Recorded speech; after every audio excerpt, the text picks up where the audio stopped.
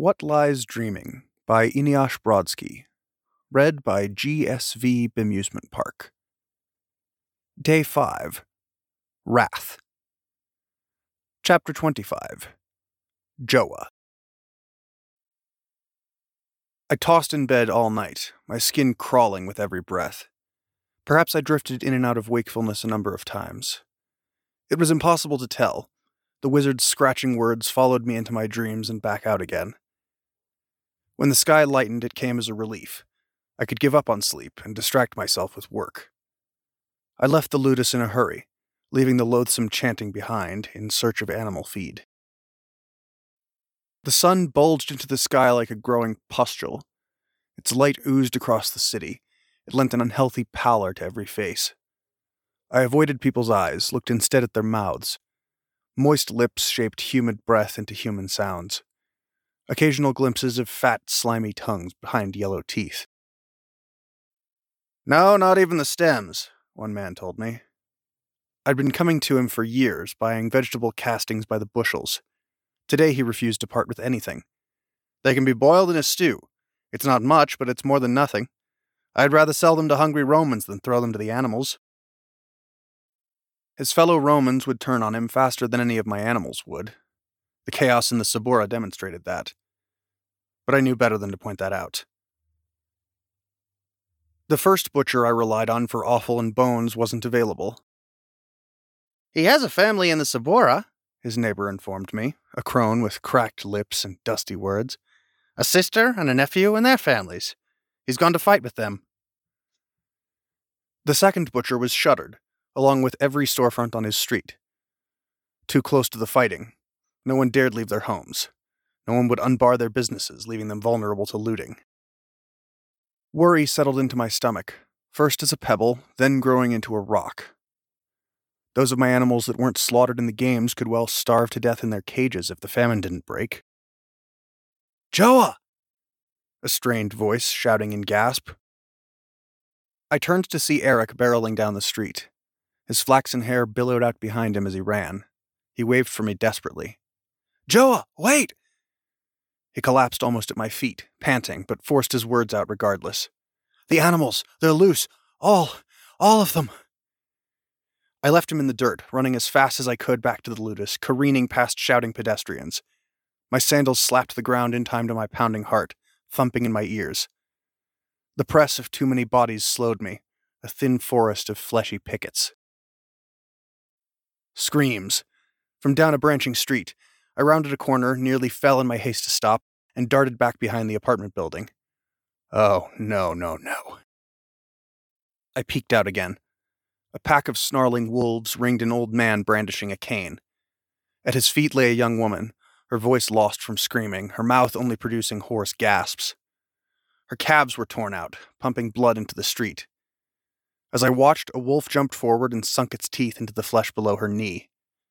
The old man swung his cane, catching the wolf in the skull, and immediately 2 more of the animals leapt onto his back, teeth flashing. One caught his neck, and he fell in a spray of red. I turned, ran away. This wasn't happening. The next street down, a bull bellowed rage. A group of 6 young men had cornered it in a dead end, brandishing improvised spears. The wolves weren't the only predators who hunted in packs. Numerous wounds scored the bull's flanks, leaking steady rivulets of blood. If the boys brought it down, their families would eat well for weeks. The bull snorted, stamped, turning in a tight circle over and over as the spears jabbed its side. It kicked out, eyes rolling, and finally turned and charged straight at the group. They scattered, all but one, a hungry boy no more than 13. His skin stretched taut over jutting ribs, each one clearly visible. He brought up his spear with emaciated arms, leveled it at the bull's nose. The onrushing bull took the point between its eyes. It broke, tore a gash up its face, unheeded. The animal plowed into the boy, his frail body crumpling over its head, and with a flick of that massive neck tossed him like a rag doll. He pinwheeled up until he was level with the 4th-floor windows before crashing back down. The bull was already past, and the remaining young men gave chase. I couldn't run anymore. In horror, I stumbled for the ludus, unthinking at this point, just reflexively holding to my current path. I rounded a final corner and saw the crushed masonry where the elephants had careened into a building. Carts lay strewn about in splinters. The Ludus faced the Colosseum. The wide street between them had teemed with blood-hungry spectators waiting to enter. They hadn't been able to get out of the path of the stampeding elephants in time. Splattered human remains coated the broad way. Screams of the mangled choked the streets. And was that... Yes, in the mouth of a nearby alley, a tiger sat couchant, a man's still body under her paws. She gnawed on a bloody arm lazily. Oh, God. This meant my death. Could I risk going back for the money I'd saved up?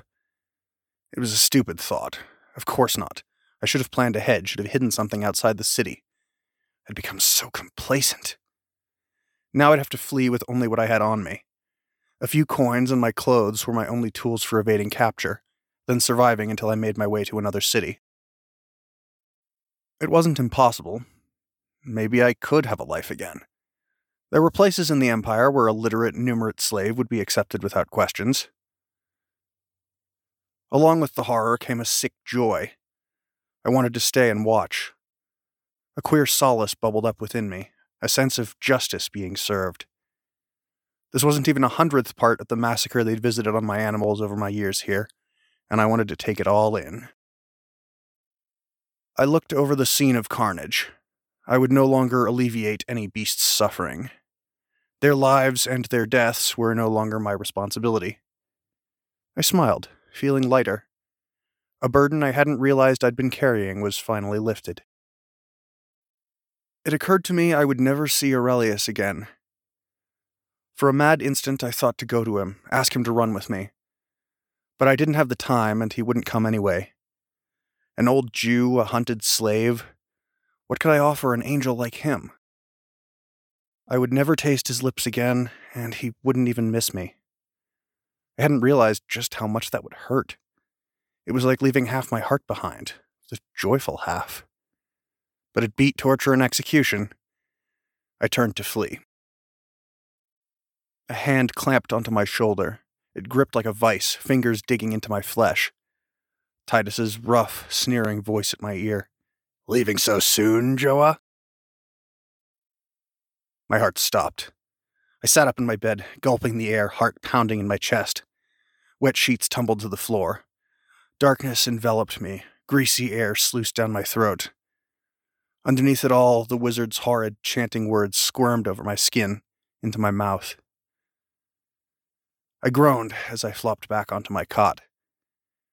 None of it had happened. I still had my life. I waited until my trembling subsided before getting to my feet. I didn't trust myself to sleep again tonight. I was coming to dread closing my eyes. End of chapter 25.